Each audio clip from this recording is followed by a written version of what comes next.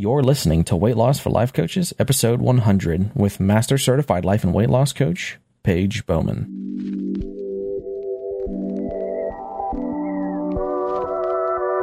Welcome to Weight Loss for Life Coaches, the weekly podcast for coaches who are growing their coaching business and on their weight loss journey. Each week, we'll be tackling why weight loss feels hard and how to make hitting your weight loss goal the simplest thing you do all day.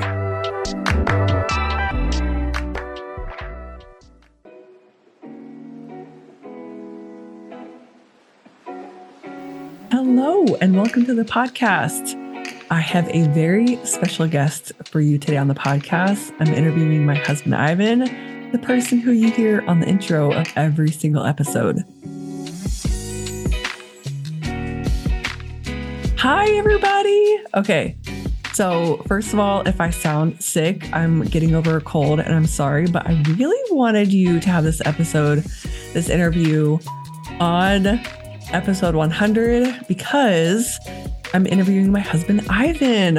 He's on the podcast today. He is the voice you hear at the beginning of every podcast. That's just how we set it up. I am going to be making that a change. So this will be the last episode you hear him on, both as an intro. I mean, sure, maybe I'll bring him on and do another interview one day. But so Ivan, say hello, introduce yourself. Hello, everybody. I'm Ivan, the voice you hear in every podcast up until this point. And I don't know, maybe the voice you hear in your head too. I don't. This is going to be a pretty raw and unfiltered interview. I feel like a lot of interviews that people generally do, they kind of like give the questions ahead of time so they can prepare for it. No, we don't do that here. Nope. This is no. Well, actually, bones. Every other episode or every other interview I've had, I have actually sent them the questions, but this is probably just an example of how we work together, which is a question I got from someone to answer on the podcast. Is I tend to not give him enough information in the beginning. I don't know why. My apologies. Yes, it will be on my toes. Yes, it will be raw. It will be unfiltered. I actually haven't looked at these questions, even though I have the questions. So it's going to be fun. And the way we're going to do it is I'm going to have him ask me some questions that I know you all want to know about that maybe we just haven't covered on the podcast. And this is, by the way, going to be very life coach, entrepreneur specific episode, not as much about weight loss.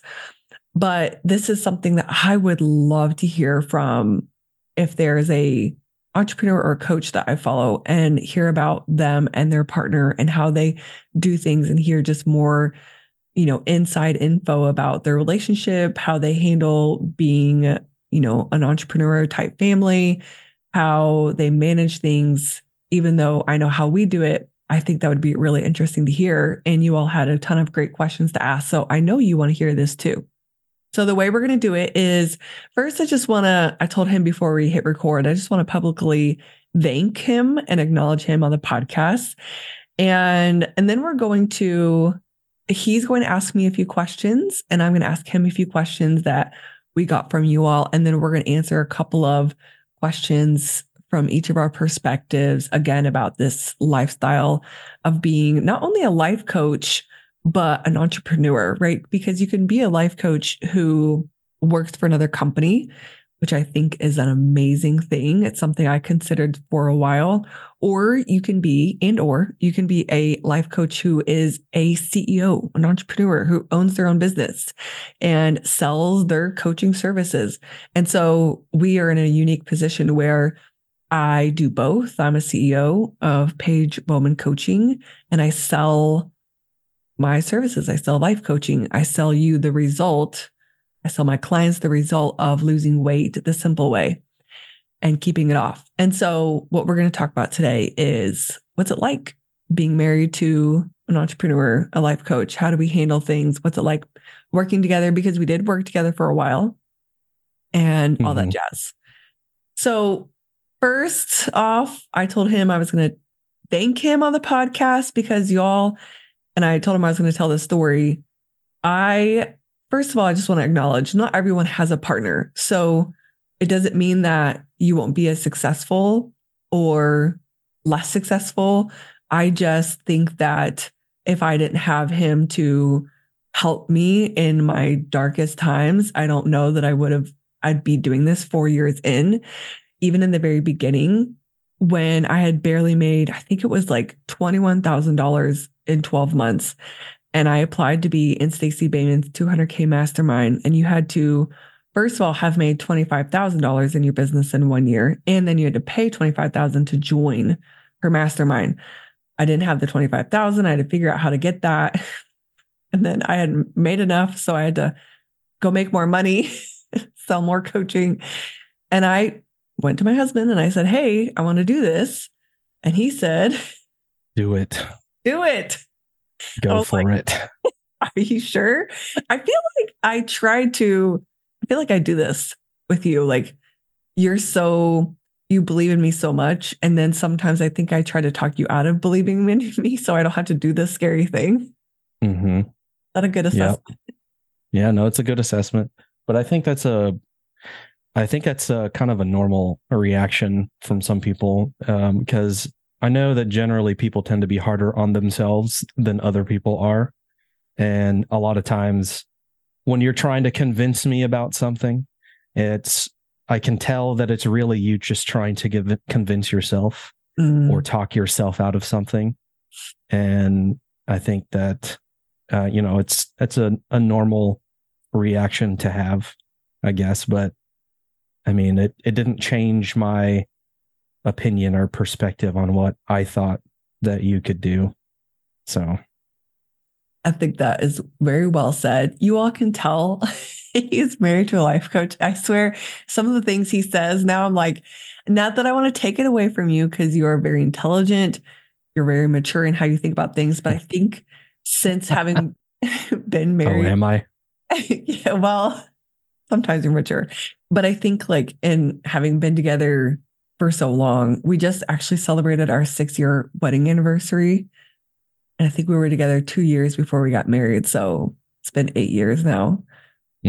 Wild. Almost too long. Okay. Cut that out. No, just kidding. But yes, I think in how wisely you put it, it's me trying to talk myself out of it or needing you to lift me up because I don't believe enough. And you did. And I have this very strong memory of you saying like, yeah, you have made this much, but one day you're going to make $1 million and it's going to be worth it, and just being really supportive.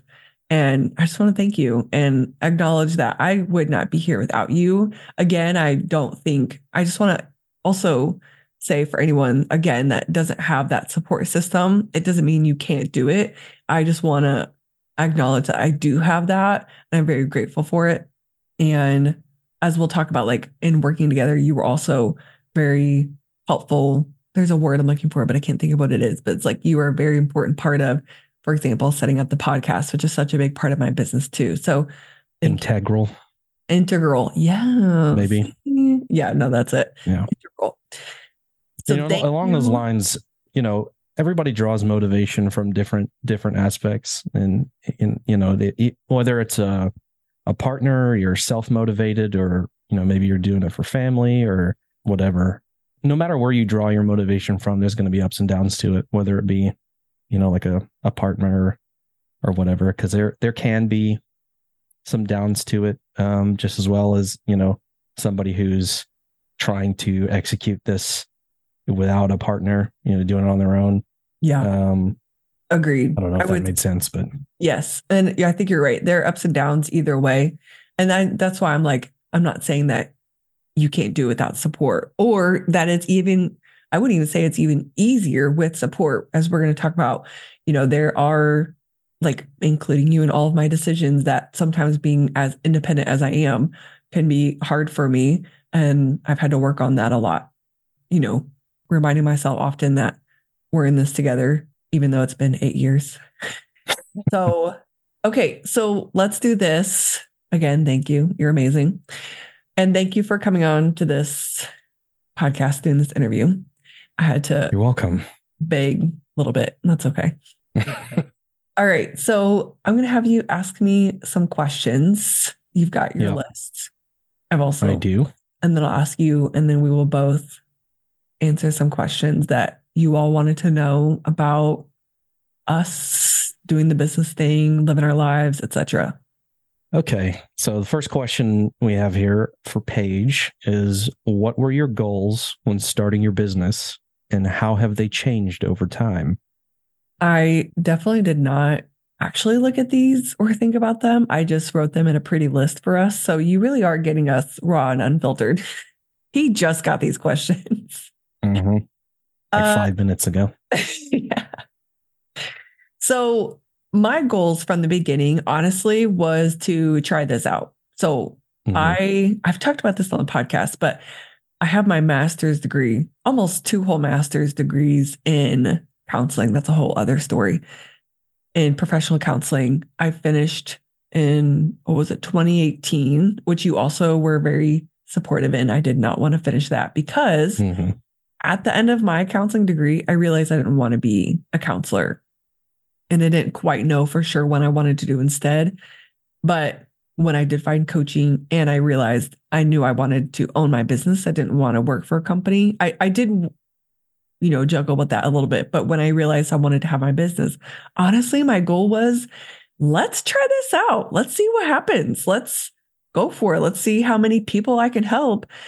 I didn't know for sure it was going to be weight loss in the beginning, but it was like, let's coach some people. I knew I wanted to help people, and counseling and coaching in that realm were both and similar in that I wanted to help people.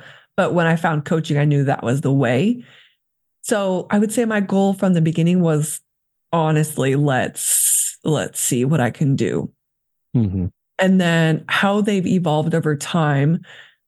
I want to say the main thing is knowing one, I wanted to do weight loss.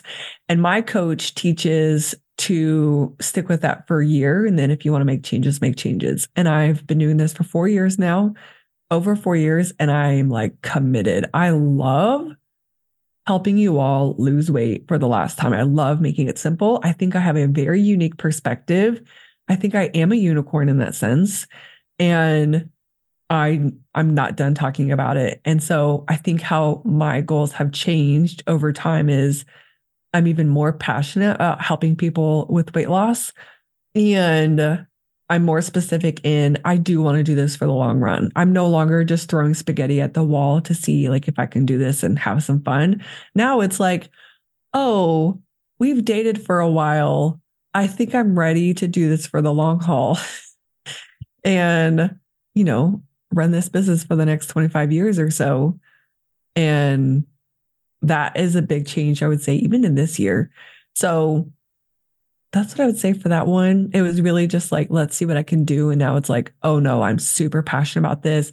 My business Mm-hmm. and I, and me in my business and my, like that whole relationship with myself has evolved over time. That has made it either, okay, we're done with this or we're going to go into this for the long haul. It is kind of like dating. You and I never, I feel like we got serious pretty fast, but I feel like that's like a thing in dating where it's like, okay, let's get to know each other. Let's find out our likes and dislikes, our matches, our non-matches. And then you get to a point where you're like, okay, am I really committed to this or not? I feel like this is the year I've hit that point and I've decided, no, I'm super committed. I want to go all the way. Right. So that's Yeah. my And answer.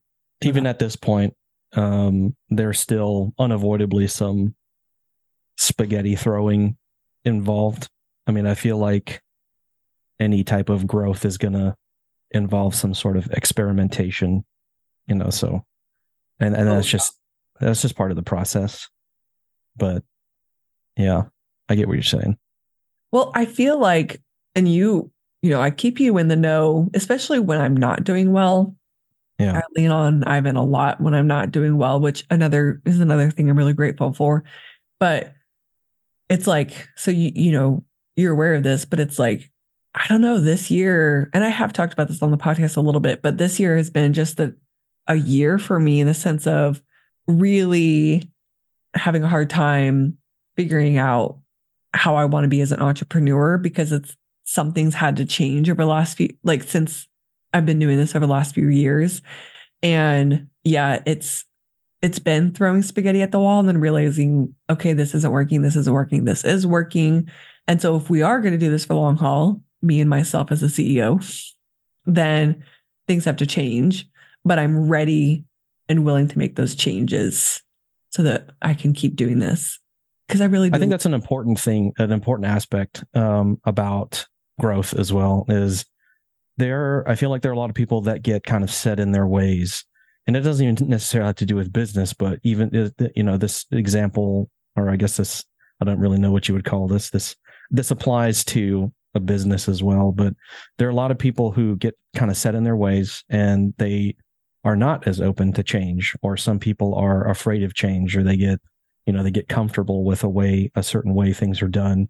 And you see all the time the result of a closed-mindedness to change or a refusal to change. Like what's the biggie? Like Blockbuster, right? Like Blockbuster is a good example of a business that went down because they quite simply just, and I'm sure there was several other aspects to it, but the gist of it was that they weren't really keeping up with the times. We were moving on to streaming services and that kind of stuff, and nobody was there wasn't as much appeal about going and renting VHS or DVDs or whatever anymore, because you could just do all that stuff online.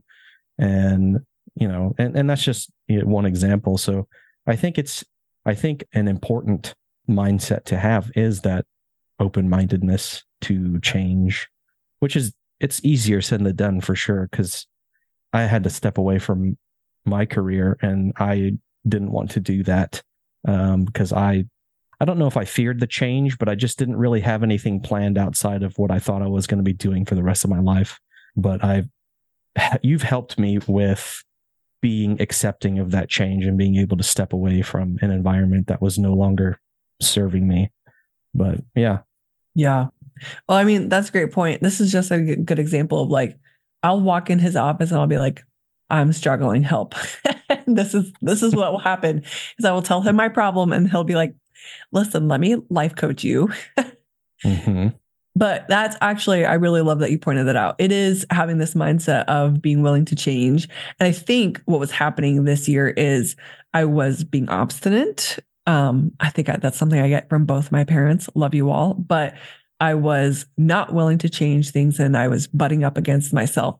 And so that's why I think things are working now for me personally.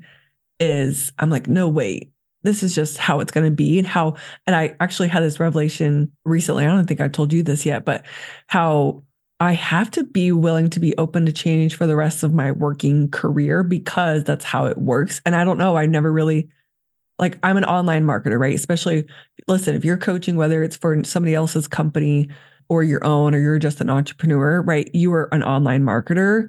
I don't care if you do in person or online, right? And I was thinking about this the other day, like, oh, as an online marketer, I'm going to have to always be open to change because that's how the world works online. And it just hit me. And then I realized, oh, I'm okay with that.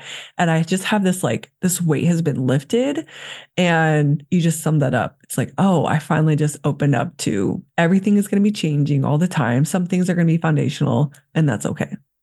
And just one side note, I think this is, and we have a question about being married. We have a couple of them, but I think this is also a great example of how you and I keep working through and have handled like the ups and downs of both me being an entrepreneur and life and relationship stuff in general, is you and I are both open to change. And I think that's what helps make this work, is both the marriage and me being able to have a business, is you and I are open to changing, evolving, and communication.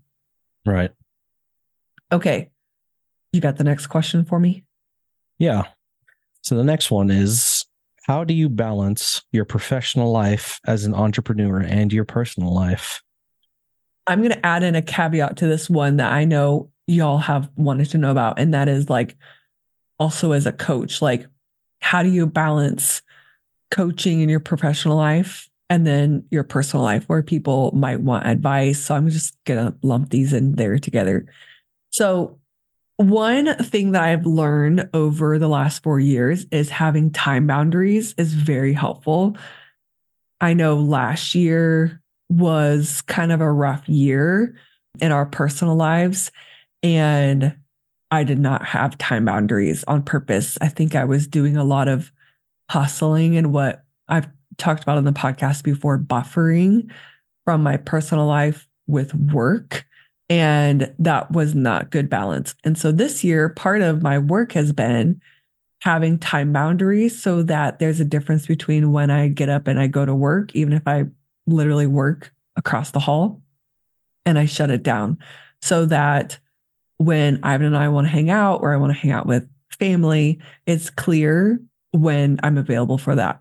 That has been a huge improvement and shift where I can remember, you probably don't remember this as strongly, but especially in like 2019, 2020, the first maybe year or two of doing this, we would want to hang out and I think we would want to watch a movie. And there were multiple times where this happened where I would say like, oh, I could watch like 30 minutes, but I have to go do some work. And it was evening time. And that would just be like a constant, like, yes, I work during the day, but I also need to work at night. Like I need to work way more than 40 hours a week. Like that was my mindset. And I know for me personally, it really cut into our relationship because quality time is important to me and it's important to you too. So having time boundaries has been really helpful. Have you noticed that? No, yeah, I definitely noticed. And I remember that time too, because that was kind of when you were getting into the rhythm of things. And that was when we realized, so a lot of people say, oh, I remember when you left where we were working and people are like, oh, that sounds great. She's going to go work for herself. You don't have to work for the man anymore. And it sounds fine and dandy, but I don't think people realize that working for yourself or working for home, owning your own business it's all up to you. Like you determine how much money you make, you determine how long you work. And when you work for home, I don't think people realize how difficult it really can be to separate work from just your personal time when you're in the same environment for both. And I remember you struggling a lot with that because, if you're just kind of lounging around the same room that you actually do your work in, it can be really difficult to separate those things. And I remember you started implementing these little things here and there to kind of help you get into the mindset of, okay, I'm going to work and this is going to be my work time. And kind of mentally getting yourself into that state and even making little changes to your morning routine. Like, instead of getting up and just sitting at the computer and starting to work in your robe or whatever, you would get up and actually like have coffee, get dressed as if you were going to go out and work somewhere outside. And that kind of helps you with getting into the mentality of, okay, it's a work time. And then on the other end of that, being able to say when enough is enough. Like this, I've stopped my work day. It was hard to find that boundary because there was nobody telling you, okay, you start this time and you stop this time. It was just all kind of up to you. So you kind of feel this pressure to just, I got to keep going. Oh, I got to do this. I got to write this email, blah, blah, blah. And then, next thing you know, like you were saying, when we were going to be hanging out or when you had something planned or you wanted to go out somewhere or, spend time with me or some of your friends or whatever, it was, I got to do all this other stuff. And it took a while, I remember, to get to the point where you could really establish those boundaries because it's not something that people are necessarily used to when they've worked, 9 to 5s their whole life, because they're used to those time boundaries being set for them. And when you're kind of thrown out on your own, it sounds great until you're like, oh, I don't really know what I'm doing because nobody's telling me what to do. So I'm just kind of throwing spaghetti at the wall. And next thing you know, you're stressed out because you're trying to relax in your work environment and you're trying to work in your relaxing environment. And, I get it. And it was definitely noticeable, the change that took place. And it was definitely a progressive thing. It didn't happen overnight. It took some trial and error, and, and I got to give a shout out to one of my favorite life coaches I've had, Lauren Cash. I'll link her in the show notes, but she works a lot on time. And we just every week worked on time management, my thoughts about time, everything like he said. And I know you all listening to this are like, I get it. But the reason I wanted him on this podcast is if you do have a partner who maybe does have that 9 to 5 mindset, or if you do, and you still have that 9 to 5 mindset, then maybe even hearing his explanation is helpful in realizing, oh, that's why I struggle with the time boundaries, is because no one is telling me and I haven't really thought about it like that. Or if you have a partner who is used to the 9 to 5 and you're like, you know what, it doesn't have to be like that anymore. And maybe you are working more hours and you like that, and they struggle with supporting you, maybe even hearing from that perspective of, oh, the reason why you don't like it is because you're from that employee mindset and it's different now. So, right. Because I don't think a certain number of hours working is like required. Like you decide, just like your reason. But I love exactly what you said. Like it took me a while, but I did want to work basically 9 to 5. Those are the hours I literally work. It's so ridiculous, right? It's like, oh, work for yourself, laptop life. No. I eventually literally went back to 9 to 5. The difference is I don't drive to work. I walk across the hall, right? And he's going to ask me a question about, like, one of the questions is like, what advice do you have for the partner of the life coach, the partner of the business owner? And I would say this is one of the things, I'll just go ahead and say it, is think about how they're probably struggling with that, right? The coach, the CEO, how they're probably struggling with how to go from a 9 to 5 mindset to showing themselves when to shut it down, and how that's probably a struggle, and how it's probably a 8 to 7 in the beginning, or right, they're struggling with that. And then they're going to figure out how to create their own time boundaries, and just realizing that that's a tough time. That's a struggle. It took me a while. And so having understanding would be something I'd recommend, because that's what I appreciate from you, is you never made me feel bad for, like, you guilt tripped me sometimes, but you never really me. I would never. Okay.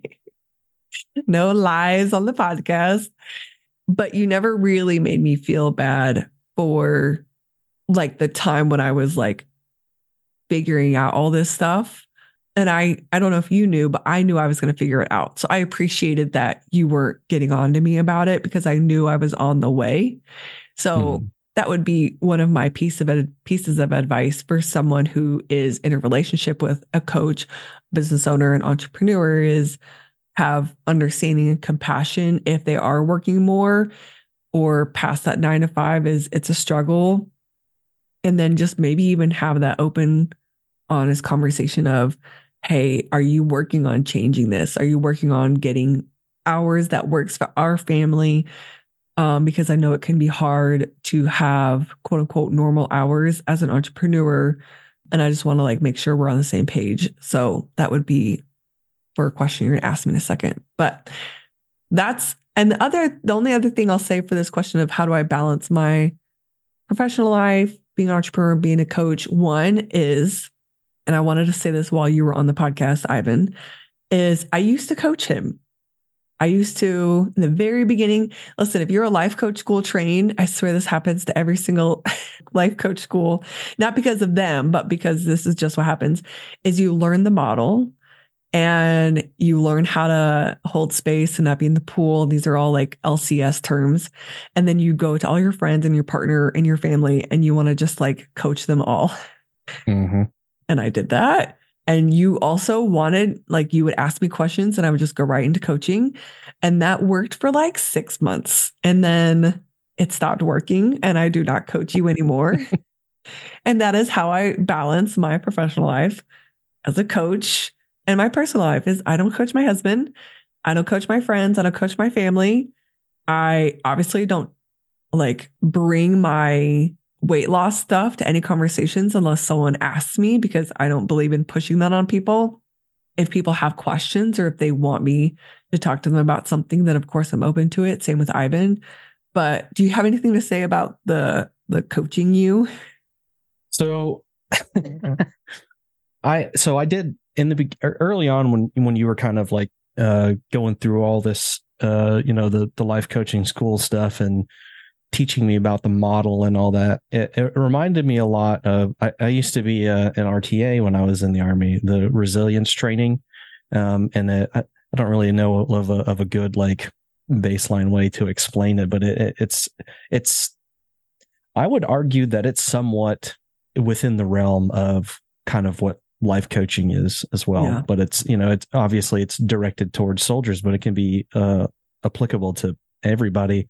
And it was it was interesting seeing sort of the parallels in what you would learn as a life coach and what you would learn as a resilience trainer or a master resilience trainer or whatever. But the downside is that was kind of why it also stopped working for me, was because it's easy to teach the steps or teach the models or read it out of a textbook, but then when it comes to actually applying it yourself, it's definitely a lot easier said than done.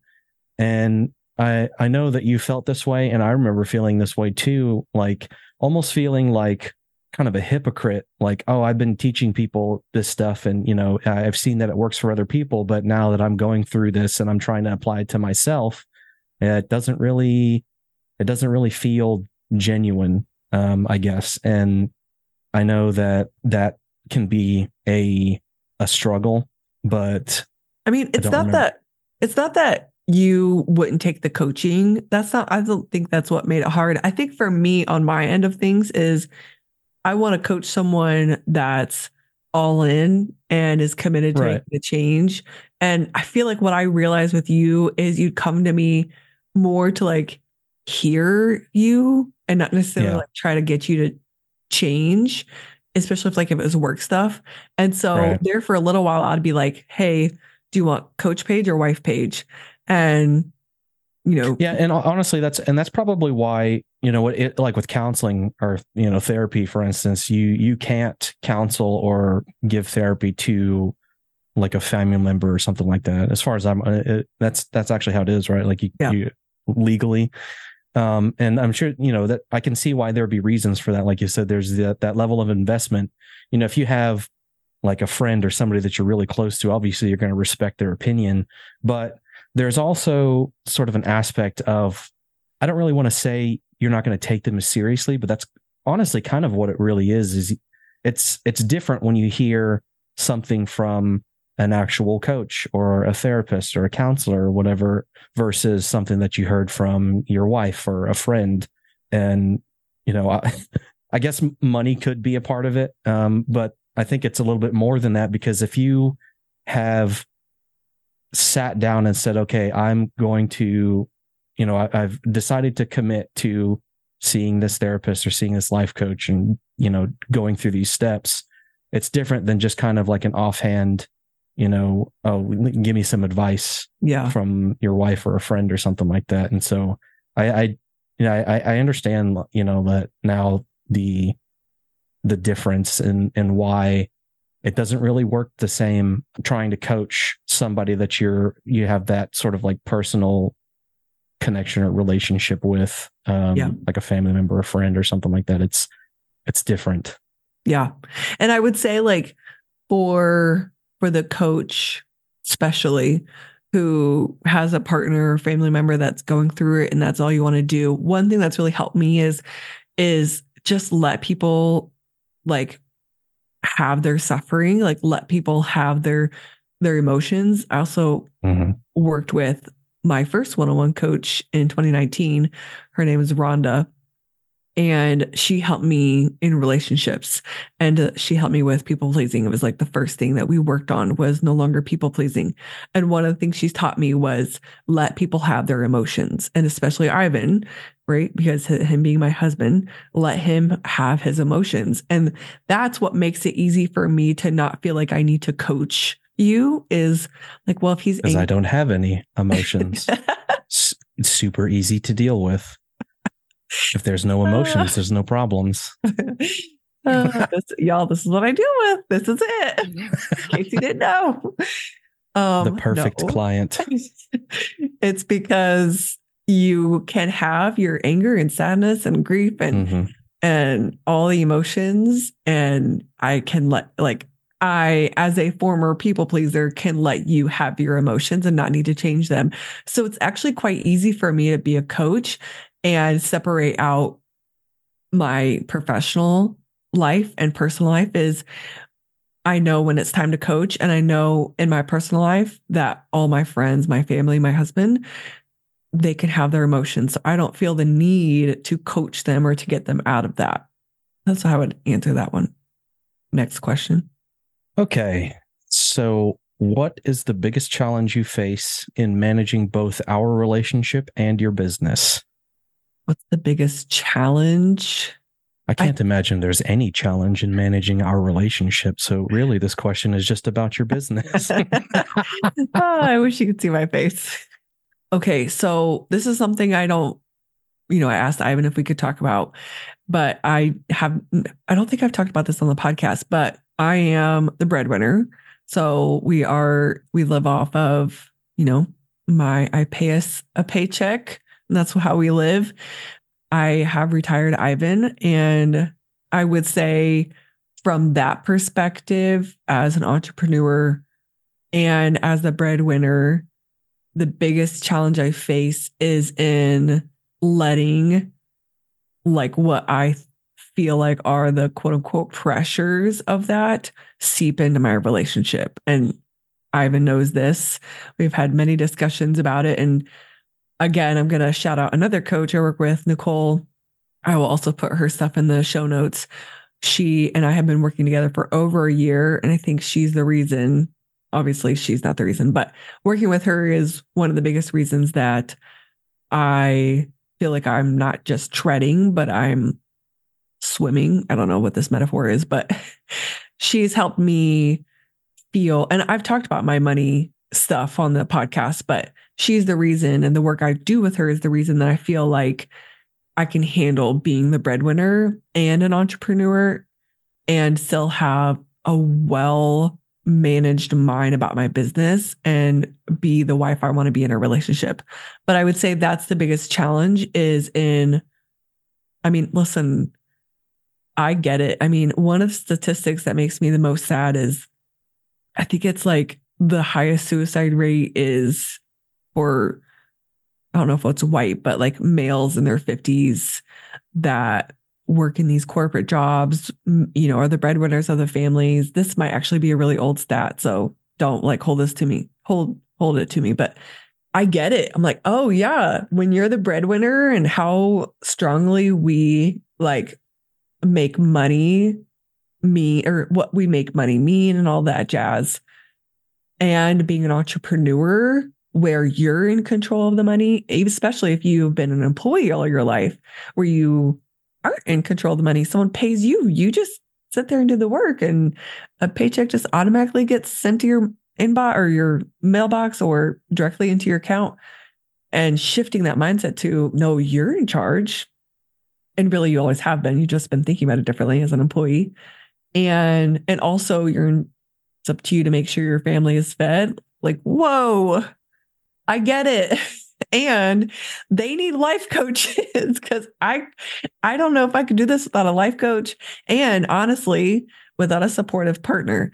So, and I would say it's why I feel so confident in coaching and life coaching, and why I feel strongly in selling coaching as a product, right? Obviously you're not just paying for coaching, you're paying for what you receive as my client. But one of the reasons I feel so compelled to be a coach and help people, for example, lose weight because of how much coaching in many different areas has positively affected me and how I feel like I would be on a very different track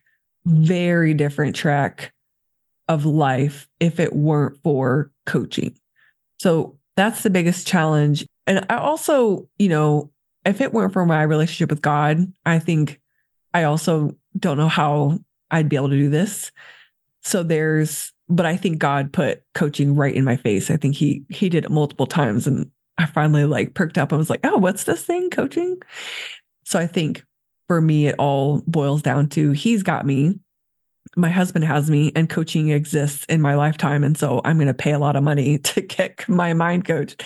And that's how I handle what feels like the biggest challenge for managing our relationship and my business. Do you have anything you want to say on that one? You were saying that you were looking at the statistics of the suicide rate and how it kind of aligned with it being the traditional, I guess, breadwinners of the house that have worked corporate jobs their whole lives, and I definitely can see. First of all, I do want to say on record that you were not always the breadwinner.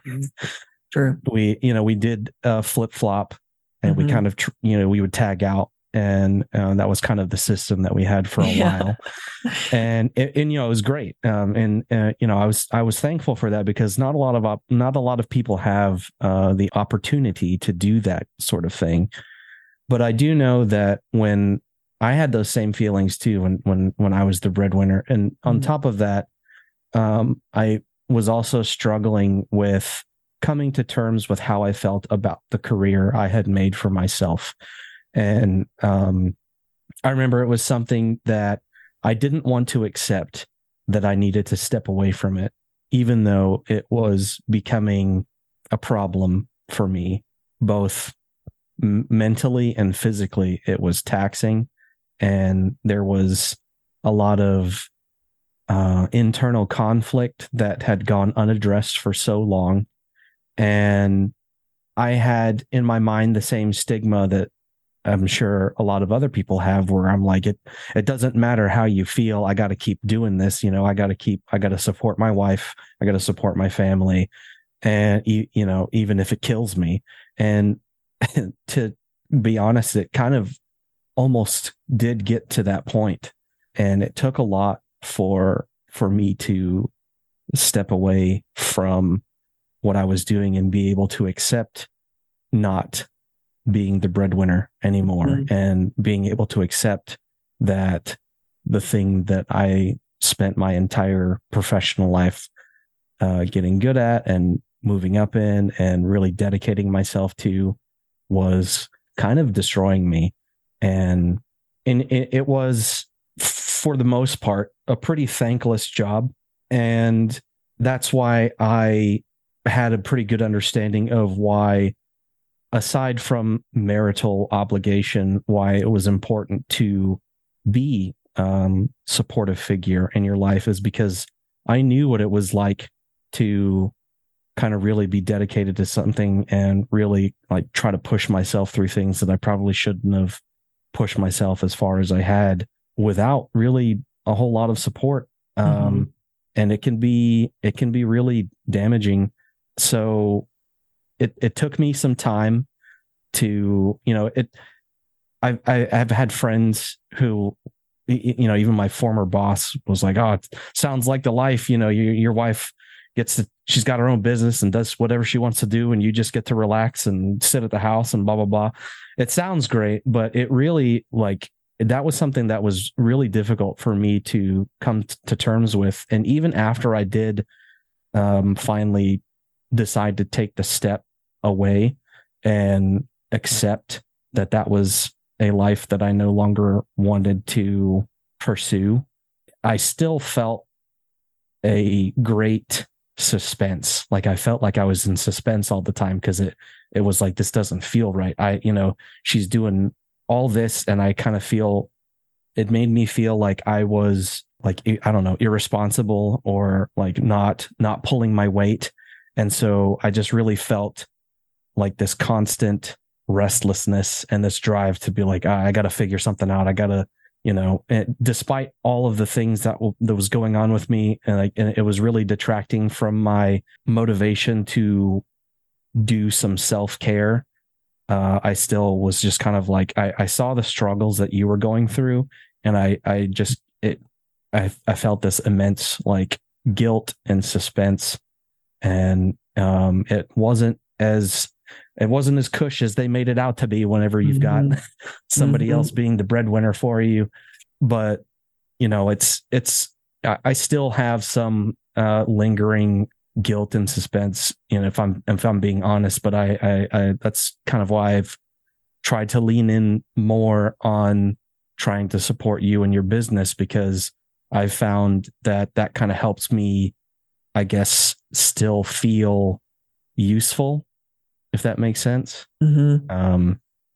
So yeah, I guess that would be my piece of that. Well, I think, and this goes down to, again, the last question he was going to ask me is, what advice do you have for coaches or entrepreneurs who have partners? And this would be my second answer, apart from like, helping them understand the time boundaries and the employee to entrepreneur mindset around time. My second piece would be like, you never really know what they're going through at the same time as what you're going through. So like, ask and listen. Like, I knew for the most part everything you just said, because I have asked and we've talked about it.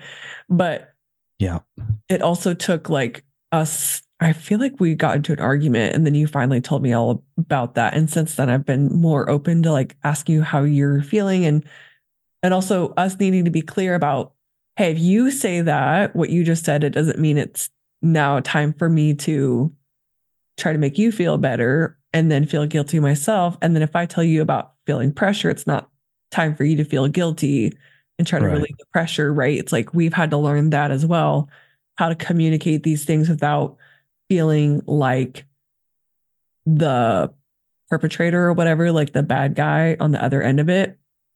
So what I would say is, for you, coach or entrepreneur, remember that your partner is going through a whole other heap of things on this side or on the other side of your journey.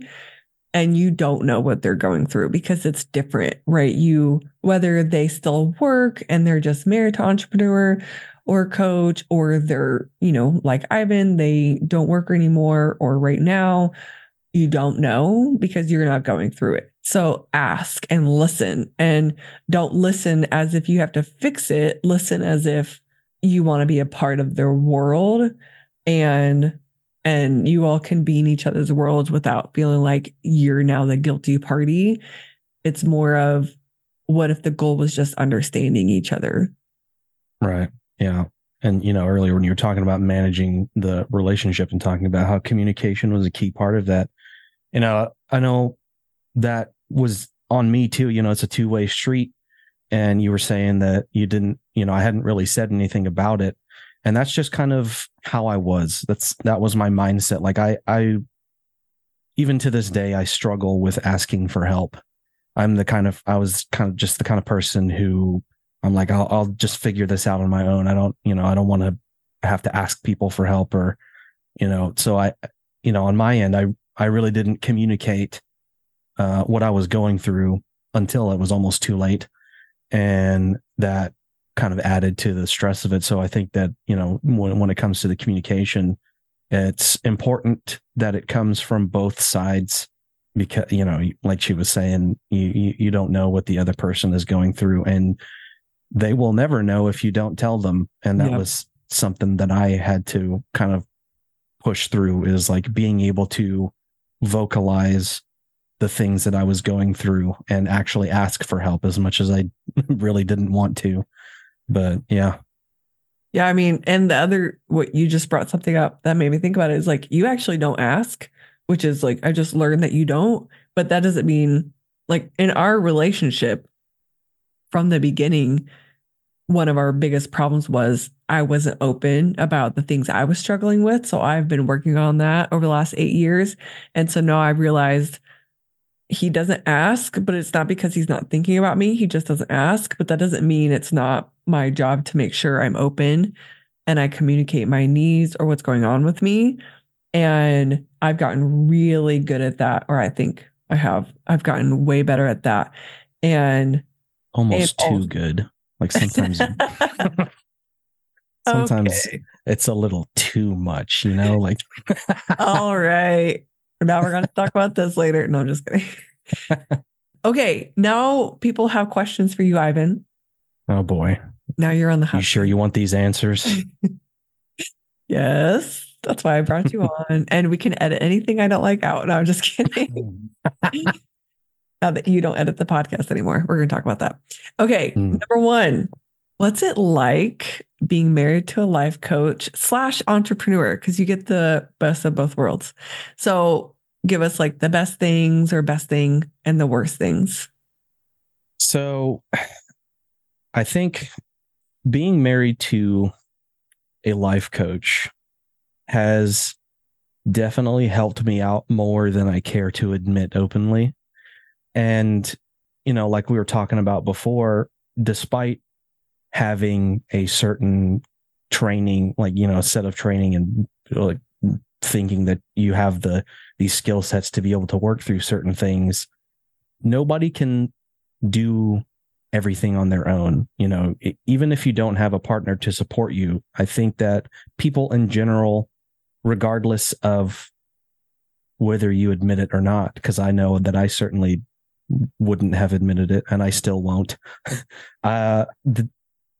People need support. That's just kind of human nature. That is a driving factor. And being married to a life coach definitely helped with a lot of things that I struggled with that required, how do I put it, sort of a more strategic and mature approach to something, you know, for a lot of aspects. And it helped me with when I was struggling with my work, when I was struggling with things in my personal life, for sure, when I was struggling with, you know, other relationships with friends and family. And I've definitely learned a lot along the way. And it's funny because I will often take the very same steps or advice or little snippets that she gives me whenever I need to hear those things. And when she's struggling with something along the same lines, and I'm like, hey, how about these steps? What if it wasn't a problem? Oh my gosh, it makes me so mad. What if you could do these things without it being so stressful? What if indeed? I need to know if this makes other people mad too. I get so frustrated. I'm like, listen, don't coach me. Don't use my own words. Your own words. Yeah. But it's, you know, and that's in line with what I was saying earlier about how sometimes, even if you know the steps, or even if you have these strategies or methods for dealing with certain things, sometimes you just got to hear it from somebody else. Sometimes you just got to have somebody else's help to kind of put things in a different perspective than what you're used to. And that can be more helpful than you might think it would be. And then, you know, being married to an entrepreneur has definitely opened my eyes to a lot of things. And one of the biggest things was, like we were talking about earlier, the time management thing, and, you know, realizing that working from home and working for yourself isn't necessarily all, you know, unicorns and rainbows. It's not as cush as everybody kind of thinks that it might be, because I mean, you still got to work. Yeah. And however much work you put in is however much money you make. And even if you put in a ton of work, that doesn't always mean that you're going to make a ton of money. You know, when you're working for somebody else, you've got a paycheck, you've got an hourly or salary or whatever the case may be. You always know what's coming. When you work for yourself, you don't know. Like it's up in the air a lot, and it can definitely be a struggle, and it can take some adjustment if you're not used to sort of not knowing what's coming, not knowing what to expect. Because, you know, like I was saying, you could put in a ton of work and do all kinds of stuff and make nothing. And sometimes you could barely do anything, and somehow just it comes rolling in, and you're like, I don't know what I did to to warrant this. It could go either way. And that was something that was very interesting to me, because even I kind of had the same mindset whenever you left where we were working before to take your business full time. I thought, oh, that sounds great. I'd love to work for myself. Nobody tells me what to do except me, and I make all the money that I want. But then I started to see the struggles, and I was like, oh, that can be pretty rough. Yeah. Sometimes I know, Brooke Castillo, she does the Life Coach School podcast. Sometimes she'll say, I just dream on some days, like when it just gets so hard about like being a hostess at a restaurant. And I'm like, look, and I had those experiences. The grass is always greener on the other side. I went to, I think I needed to go to the bathroom at a Cracker Barrel or something recently. And I went inside, and I used to waitress at Cracker Barrel, and it's around the holiday season right now, and you got really good discounts in the Cracker Barrel store, and they had the best Christmas decorations. And I walked in, and I was like, man, what I wouldn't give to be a hostess at Cracker Barrel. And that'd be my only job. And all I had to worry about was going to work and seating people. And I'm like, I get it. Sometimes you gotta like envision that. But yes, I think that I like that you did both, right? Like because the coach and entrepreneur, like I talked about earlier, you're not necessarily both, but when you are, there are interesting sides of each. And I will say this for both, whether the coach or the partner is listening to this episode, is it's one of the things I love about coaching is, and I think Maggie Reyes, she is a marriage coach. She has the MBA. I'll also link her in the show notes.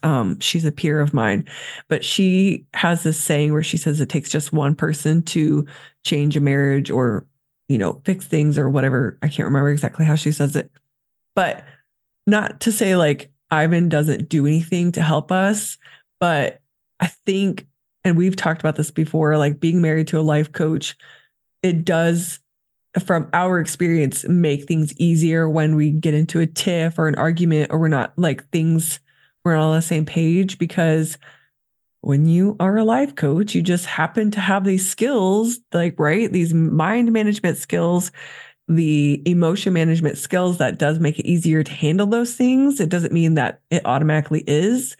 And I have hired coaches to help me with this stuff. But because of that, I think that I wouldn't be the Wi-Fi I am now. And I'm very proud of how I show up in my marriage if it weren't for the work I've done with coaching. And so I would even add that piece, like, oh, being married to a life coach, like, oh, that brings this very similar to you. You bring that set of resilience training skills, which I think are similar, but are different to our marriage. So like even me thinking about being married to someone who went through that training, I think is such a bonus. So I'm basically giving myself a pat on the back here, but I'll give you a pat on the back too. And you. Okay, what, you may have already answered this, but what has surprised you the most about, because we've been together 4 years before I went full life coach, and then another year before I went full entrepreneur. You knew me before, and then I made these changes. So I'm curious, like, what has surprised you the most in that transition now that we're 4 years in to coaching and entrepreneurship? I don't really know. I'm not particularly easily surprised by a lot of things, because I really did believe in what you were doing and where you wanted to be. And if I had any doubts about it, I don't think that I would have put all my chips on the table with trying to help you get to where you wanted to be. Because one of the ways that I saw it was you were sure that this is what you wanted to do. This was your dream. This is how you wanted to grow. And for me, I was kind of getting into that area of my life where I wasn't sure what I was going to do with myself after I, stepped away from all that.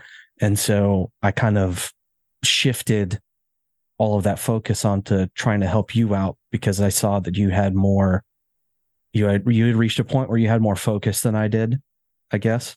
And so and more determination. And so I wanted to really like be supportive for you, since I was still trying to figure things out. And earlier we were talking about the time management thing. That was something that kind of surprised me too, because I hadn't really thought about the separation of work and home when you're working at home as an entrepreneur. And I remember one of the things that you would tell me often when I would come pester you is, pretend I'm in the office, just pretend I'm not even here. Yep. And that was something that I had to get used to. But I can only imagine how difficult that would be for entrepreneurs who work from home and have kids, because I would imagine that kids have a more difficult time grasping that concept of, I'm in work mode right now, leave me alone. Yep. I'm trying to get stuff done. And I would imagine that a lot of people struggle with trying to juggle, my kids see me here at home. My dog or my cat sees that I'm at home. My husband sees them at home. My wife sees them at home. And when I'm at home, that how do I convey that I don't have the same availability as if I were not working, because I'm working right now, and if it was something that I had to get used to, I can only imagine how much of a struggle it would be for other people who have kids that are not really going to be as understanding of like, oh, well, you're home, so why don't you spend all your time with me instead of, you know what I mean? Yeah. I love how you're like, I imagine how hard it is for kids. It's still hard for you. No, it is. Yeah. I still go pester her. Yeah. I just, I'm a little bit more selective about when, like if she's on a call or whatever, I'll peek in and see she's on a call. But if she's just writing emails or whatever, oh, absolutely, I will come pester her. Yeah. So still working on it. I actually really am glad you said that, because that's another thing that, there for a little while, we just moved recently to from Georgia to Indiana. But when we lived in Georgia, I found an awesome co-working space that I would go to get more of my deep work done. Y'all know, if you've been listening to podcasts, I'm obsessed with Cal Newport's work with deep work and digital minimalism. And I haven't found my deep work set up yet. I'm still working on it. So I will say this. I do also go pester him because I like my husband. So I also just want to be like, hey. Mm-hmm. And I use him to distract myself as well sometimes. Mm-hmm. So let me tell you, I can tell when she's bored, because she'll come in and stare at me like a child. And I'm like, you don't have anything to do right now, do you?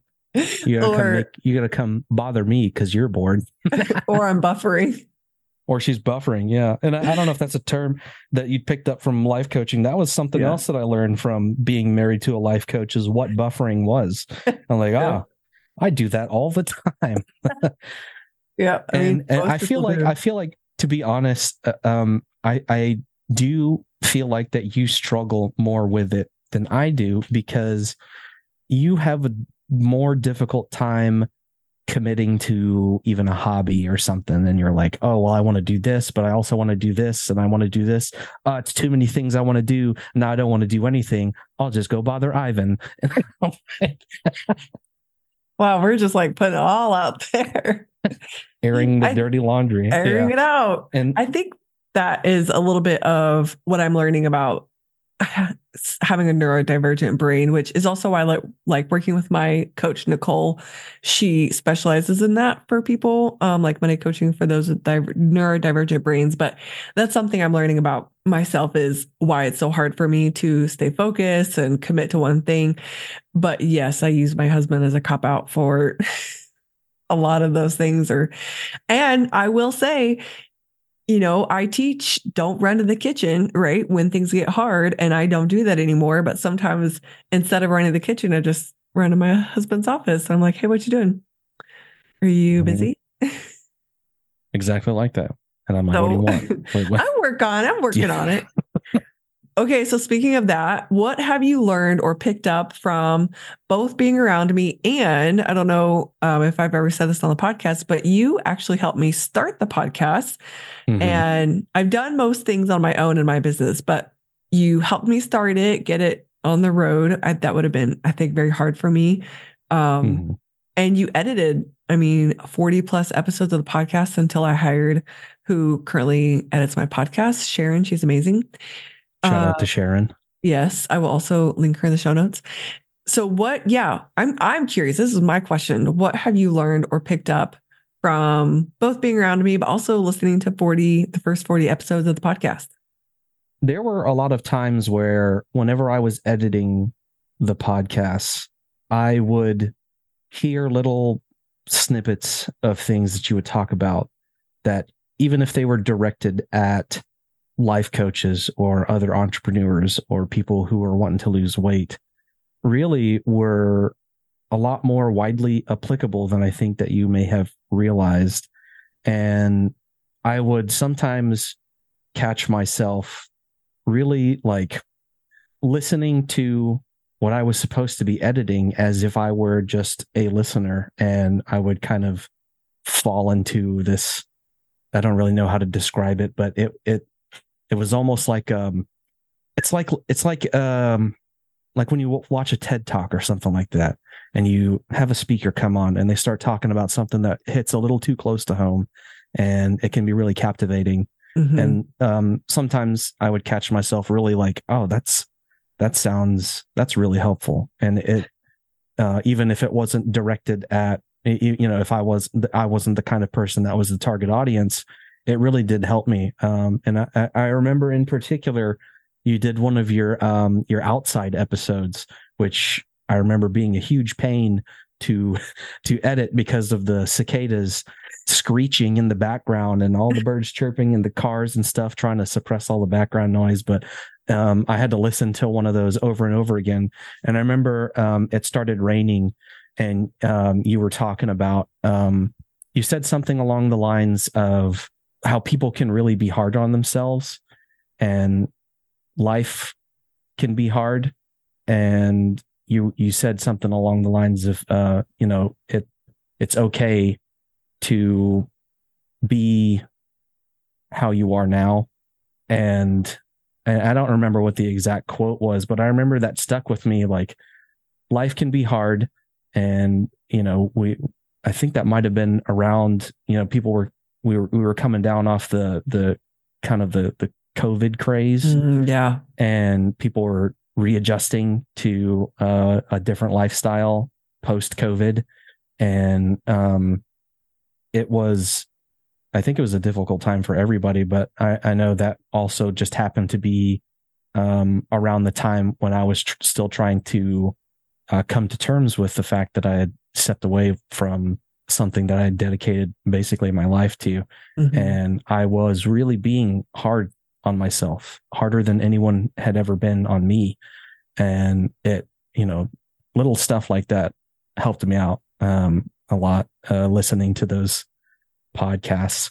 And, I'd never edited podcasts before. I had listened to some of them, and I kind of had an idea of how they're formatted, but I did used to do a little bit of sound engineering when I was younger. So I kind of had a little bit of experience that just happened to align with being able to help you out with getting the podcast started and editing those first, what you said it was 40 episods. Yeah, you did like 40 Holy plus. cow. Yeah. Yep. Mm-hmm.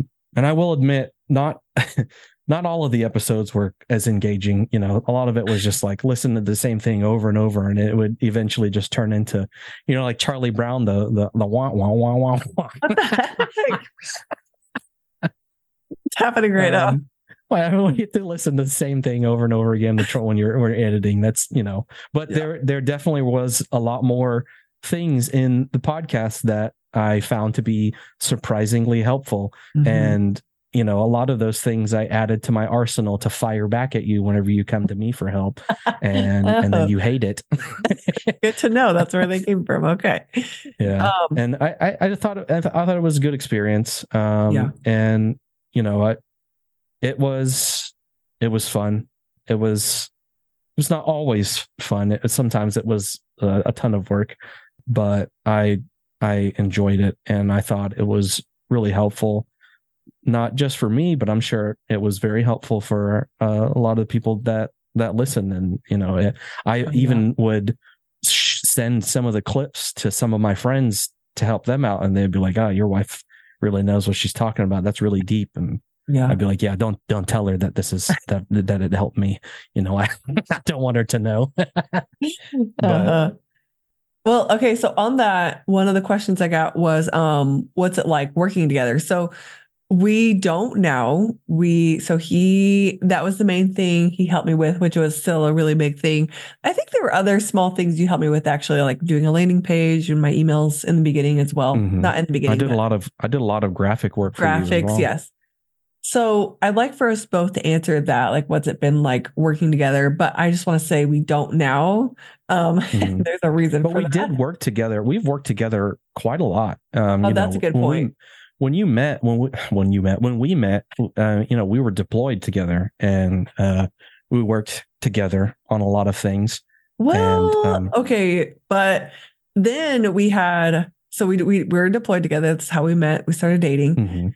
But we worked in different offices, and we worked on different missions. So we worked together. But then we worked in Georgia together. So back home, we got a job. He got a job, and then I got a job at the same place. But again, we were on different teams, and I wasn't the boss. And so I think that working together under an employee was fine, but as an entrepreneur, and it's my business, there's a reason why we don't work together now. So, okay, from my perspective, this is what it is. And this might be helpful for any partners who do work together. I know there are a couple of you out there. One thing is like working styles. If you can figure that out, and then, for example, Ivan doesn't see time the way I do. So I don't think I just don't see time. You don't see time. Time is a construct, an abstract construct invented by the man to keep us down. Okay. It is a construct. We agree on that.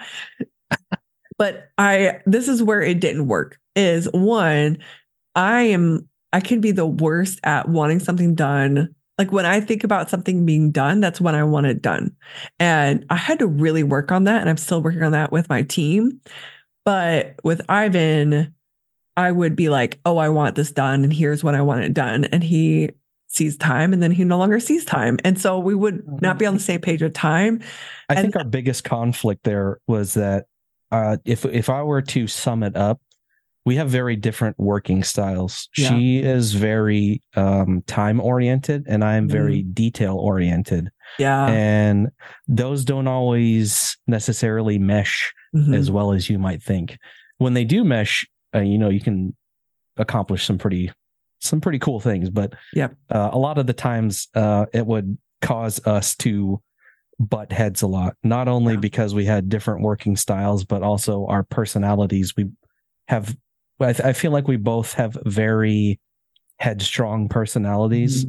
And so we would tend to butt heads quite a bit on a lot of things, in addition to having those differences in our working styles. Yeah. And it's so funny. I swear. So we're on Zoom right now recording, and he doesn't work for me anymore. He doesn't edit the podcast anymore. And I told him, you don't tell me what to do.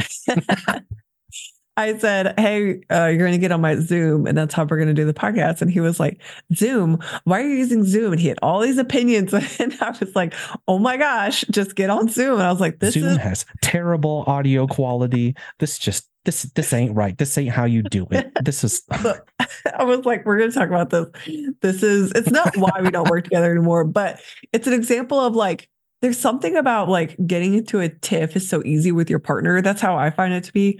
Whereas if it's like my VA or my podcast editor, like we'll just pop off at each other. That's how Ivan and I are.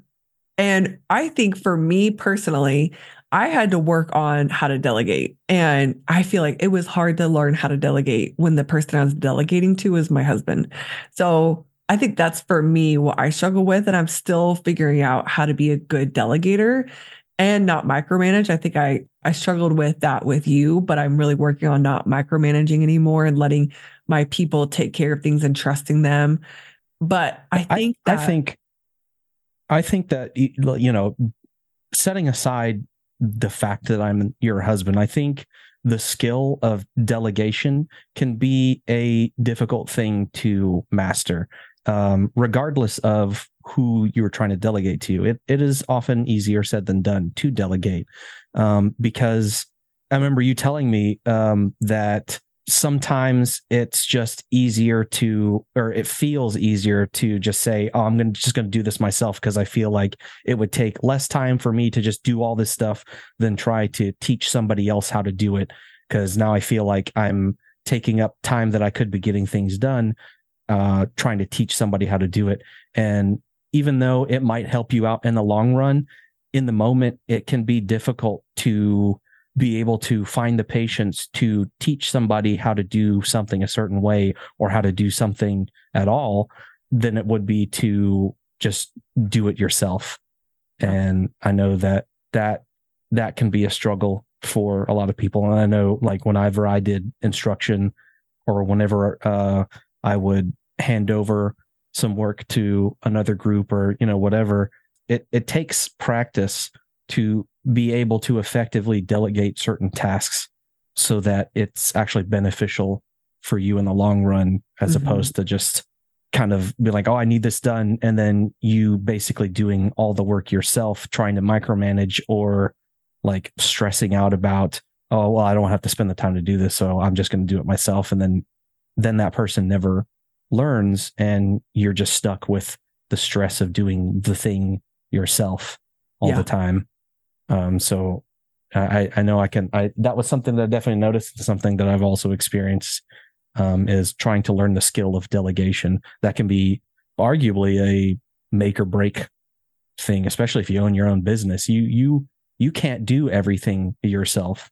You are eventually going to have to learn how to delegate to other people, especially if your business continues to grow. Yeah. And even if it's not business, it's just a good skill to have, in general, in life, I guess. Being able to learn how to effectively delegate. And I'd argue like that's something with being someone who's working on managing time and money and all those things is delegating myself. So I love that perspective. But here's what I'll say. I know people who work together and who are partners or married or whatever, and that works. I think the thing is, for me, on my side of things, because he doesn't work for me anymore, and I don't plan on changing that. And you know this, I've told you this before, but I want people on my team who are all in on my business and my mission. And that's how I want to run it. And maybe I'll need to change my mind later, maybe not, but I don't want just employees. I want people who are committed to the mission I'm committed to. And I think you believe in me so much, but you aren't all in on my business like I am. And so I would rather hire people who are either like, that's just their job, and so I don't have to teach them, or This is just me, or they're all in on my mission and they want to help me continue building this business up. And I feel like you do that as my support system and not as an employee of the business. Yeah. And I was understanding of that because, I even though I had skill sets that I was able to use definitely to help you get things started and, getting the podcast started, doing a lot of the graphic work and some other technical things in the background. When it comes down to it, it was your passion, not mine.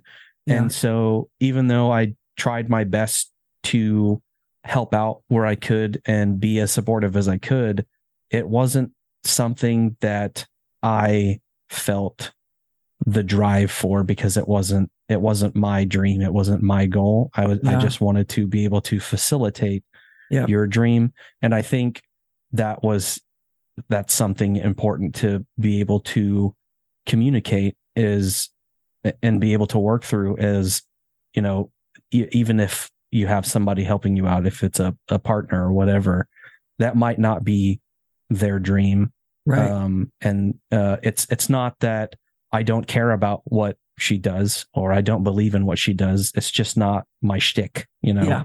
And I think that's okay, by the way. Like, if you and your partner work together and, that's the way it is and that's fine with you, I think that's fine. I just knew my way of thinking about things and my mindset, and I was clear about that. And so that's why we decided he wasn't going to work for me anymore. Right. It's like, you can have your partner work for you and not be as committed to the business as you are, if that's okay with you. And I just knew how I wanted my business to be.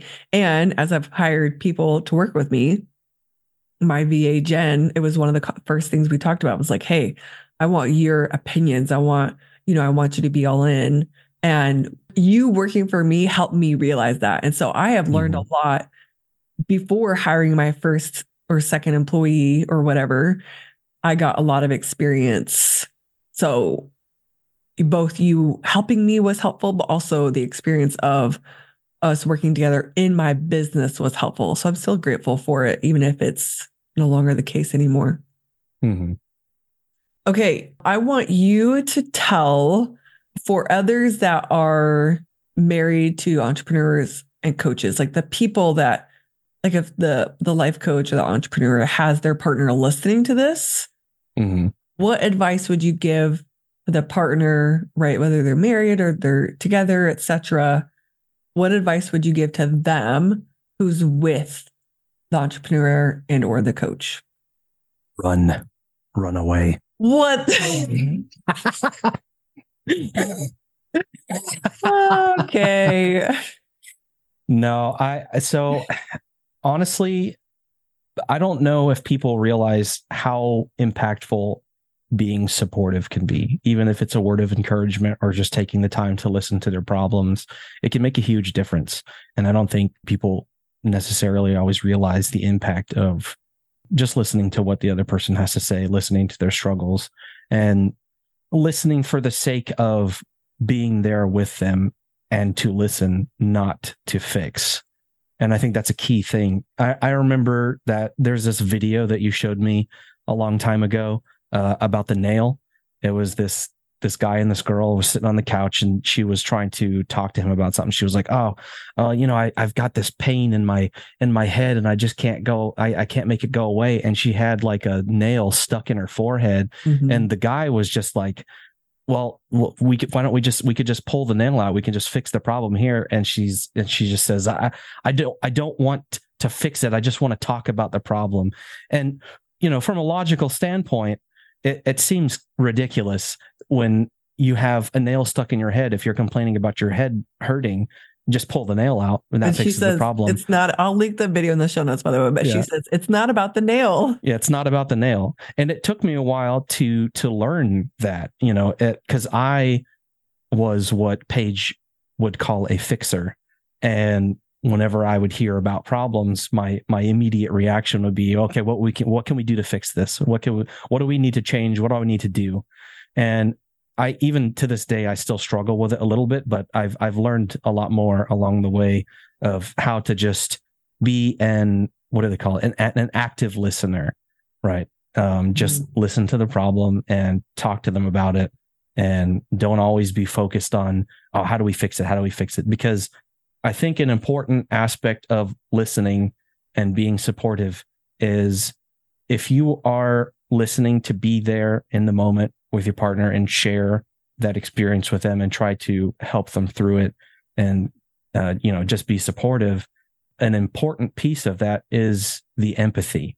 And when you're like, I just let's fix it right away, it's not always so simple, and it's really not showing a good display of empathy, I think.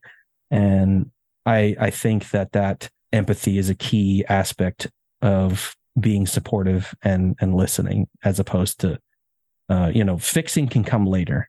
Yeah. Sometimes you just got to talk about the nail.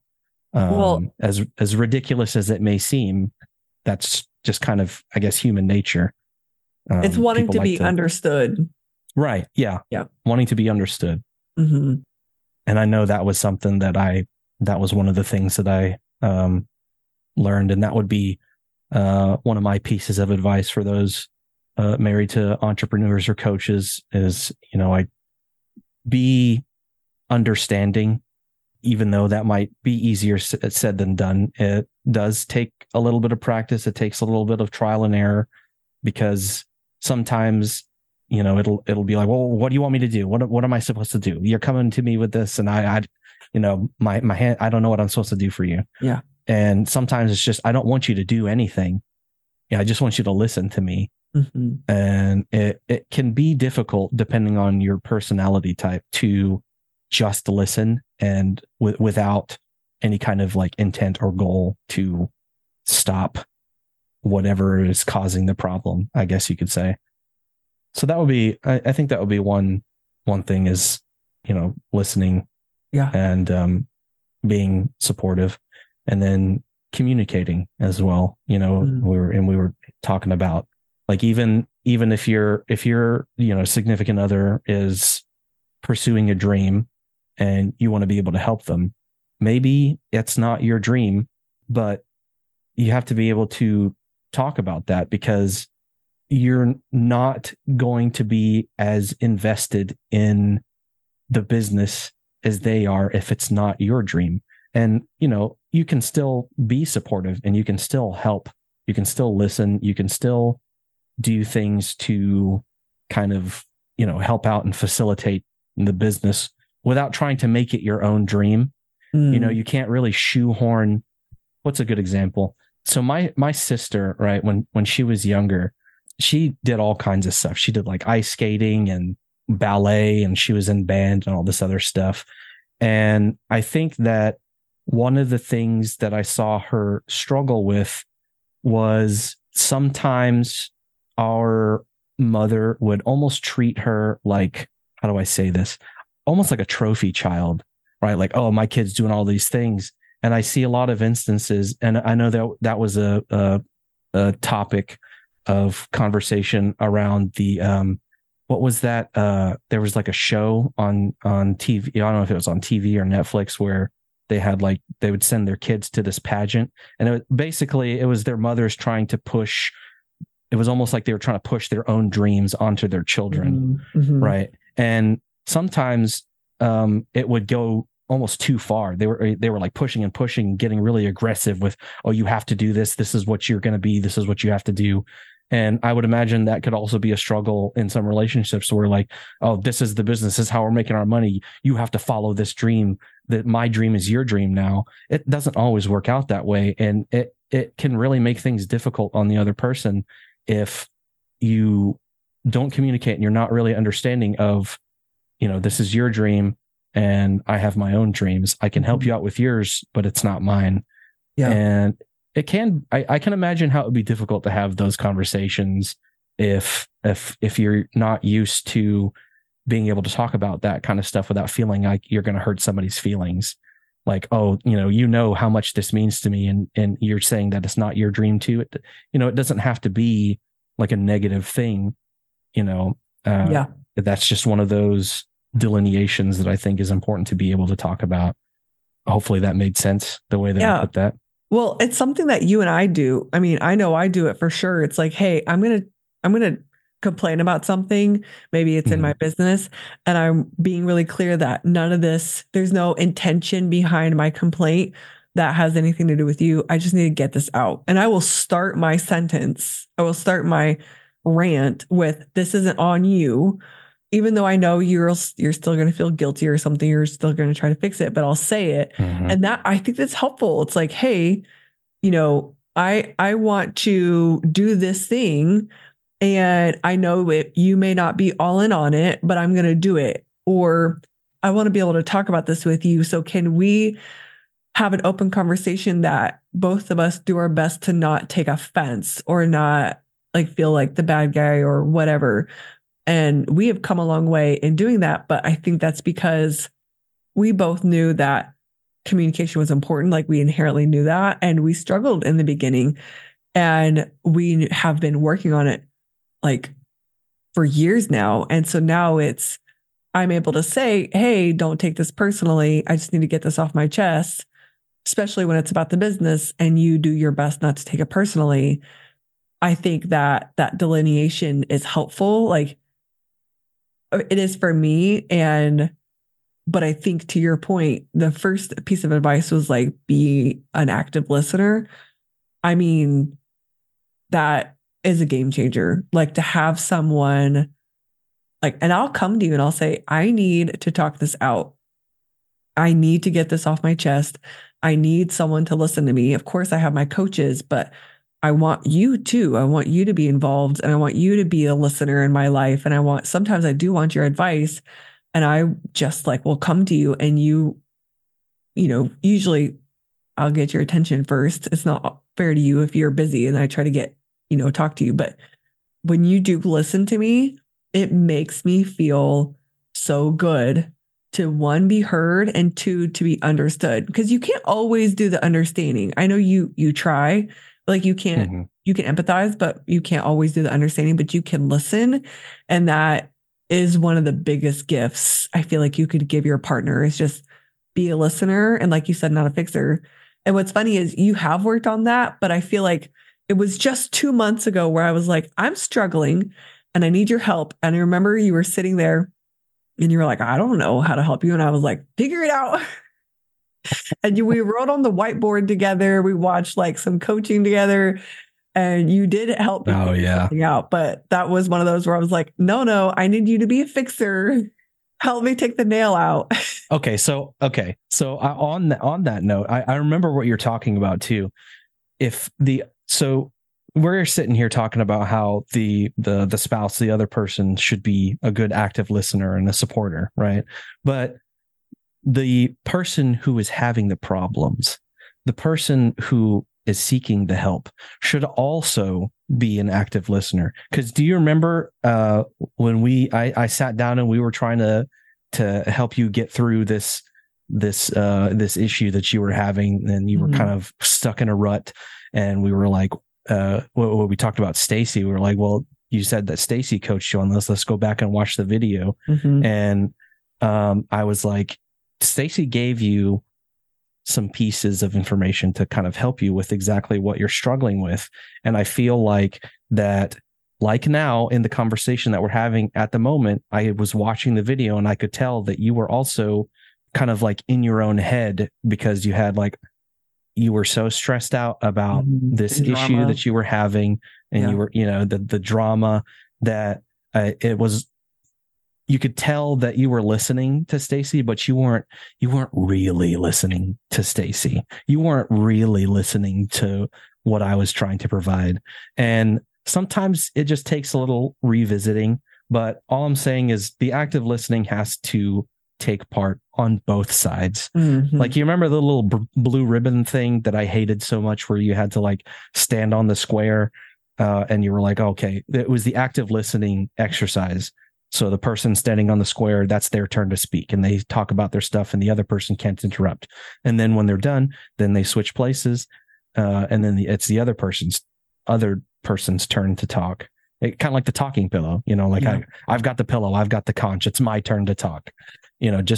It's got to be from both sides. It's not a one-sided thing, That's a great point. That would be That's a great point. So coming back to advice for the coach, for the entrepreneur, also be an active listener.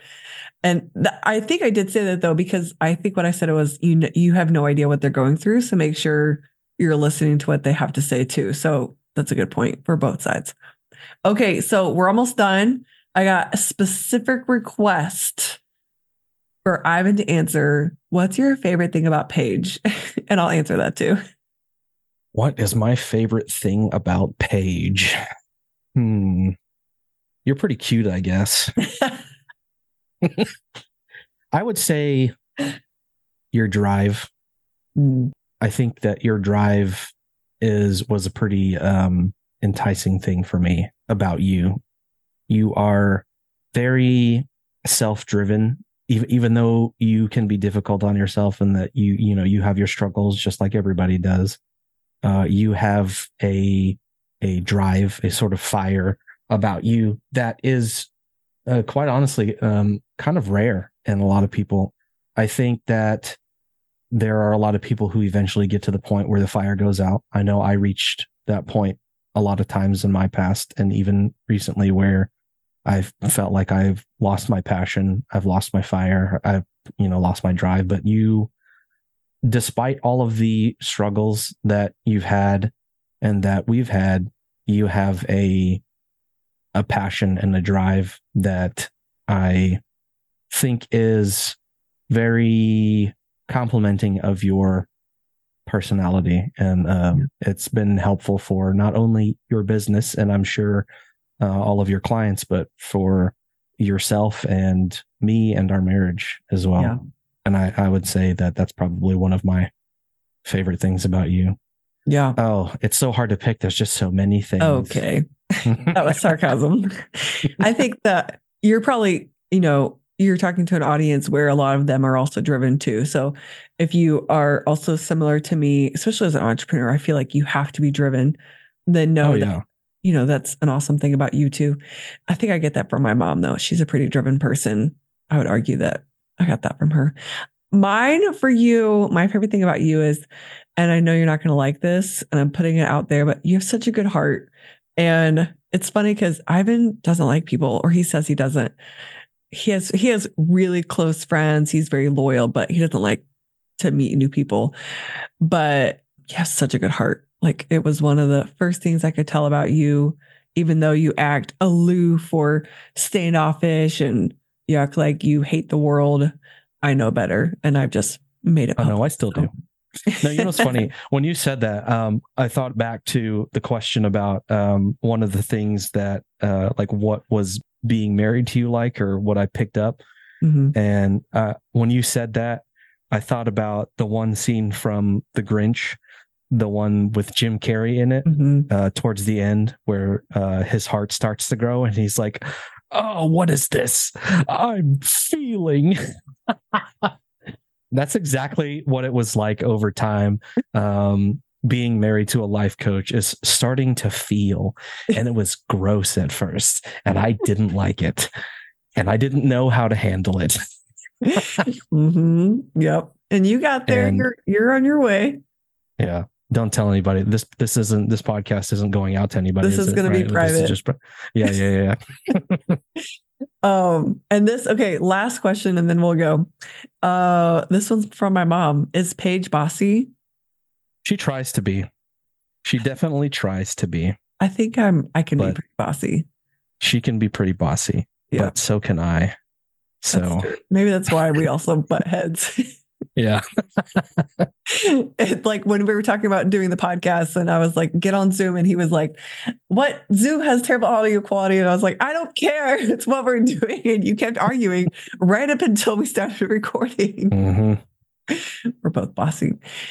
Anyway, I was just going to say one last time, like if you can work with your spouse, I know there are a lot of spouses, especially as coaches, that work together, or even just entrepreneurs. I think if you can, that's amazing. And also if you don't, like us, that's amazing too, right? You just got to figure out what works best for you. Okay. That's all the questions I have for us. Is there anything else you'd like to say before we close out the podcast to all my wonderful listeners? I guess keep at it, communicate, listen. Yeah. It's going to be a struggle. It's not always going to be sunshine and rainbows, but keep up the drive. Yeah.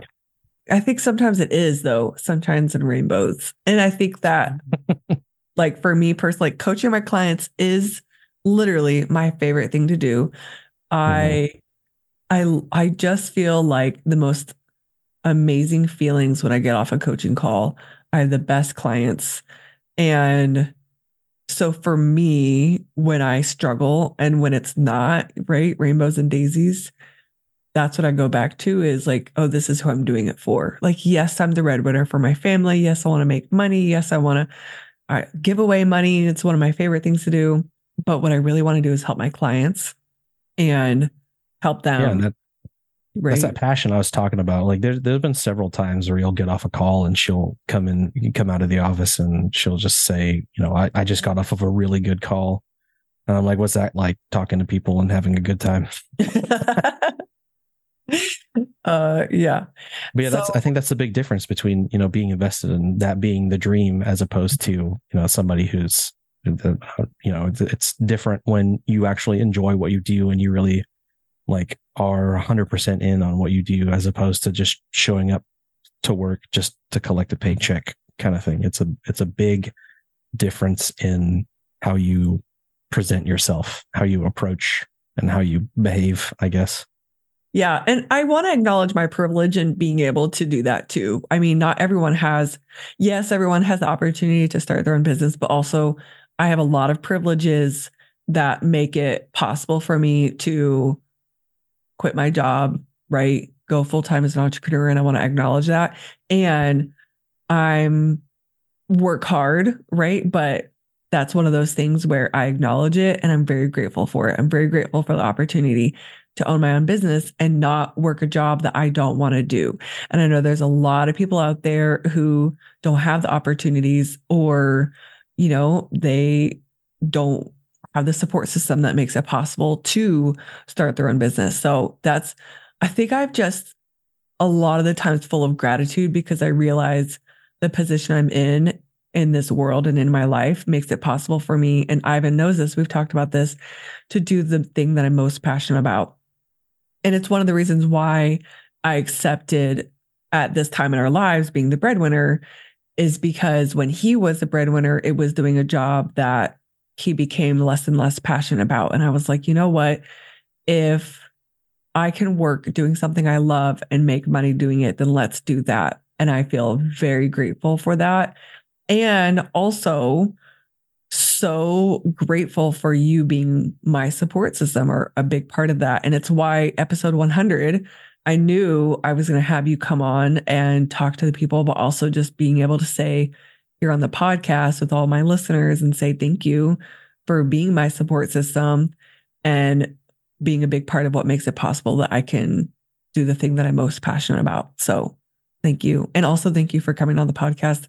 People are going to love this episode. They're going to love hearing what you have to say. I know it. Okay. Well, thank you. Yeah. Thank you all for listening to this. I know this went kind of long, but I just wanted to get all your questions answered, and both of us had a lot to say. So I know that you're going to love this one, and I will see you all next time. All right. I hope you loved the interview with my husband. He's amazing. I'm so glad he came on. And I know he was kind of uncomfortable, but he has such amazing opinions. And so I was really glad. And you guys had some really great questions for us to answer. So I hope you enjoyed this one. If you love this episode, if you love the podcast, wherever you listen to podcasts, follow and leave a rating review. It helps people find the podcast, and it's the best way to support us as we make this for you for free. If you want to hear more about this life of being a coach and entrepreneur, you can always follow me on Instagram at LifeCoachPageB, or you can join my weekly newsletter. I actually just changed up the format. It's going to be really fun. Every week, you're going to hear different things about both weight loss and also living this entrepreneurial lifestyle. So you can sign up for that by going to pagebowman.com/services. All right, you all. I will see you next week. Bye.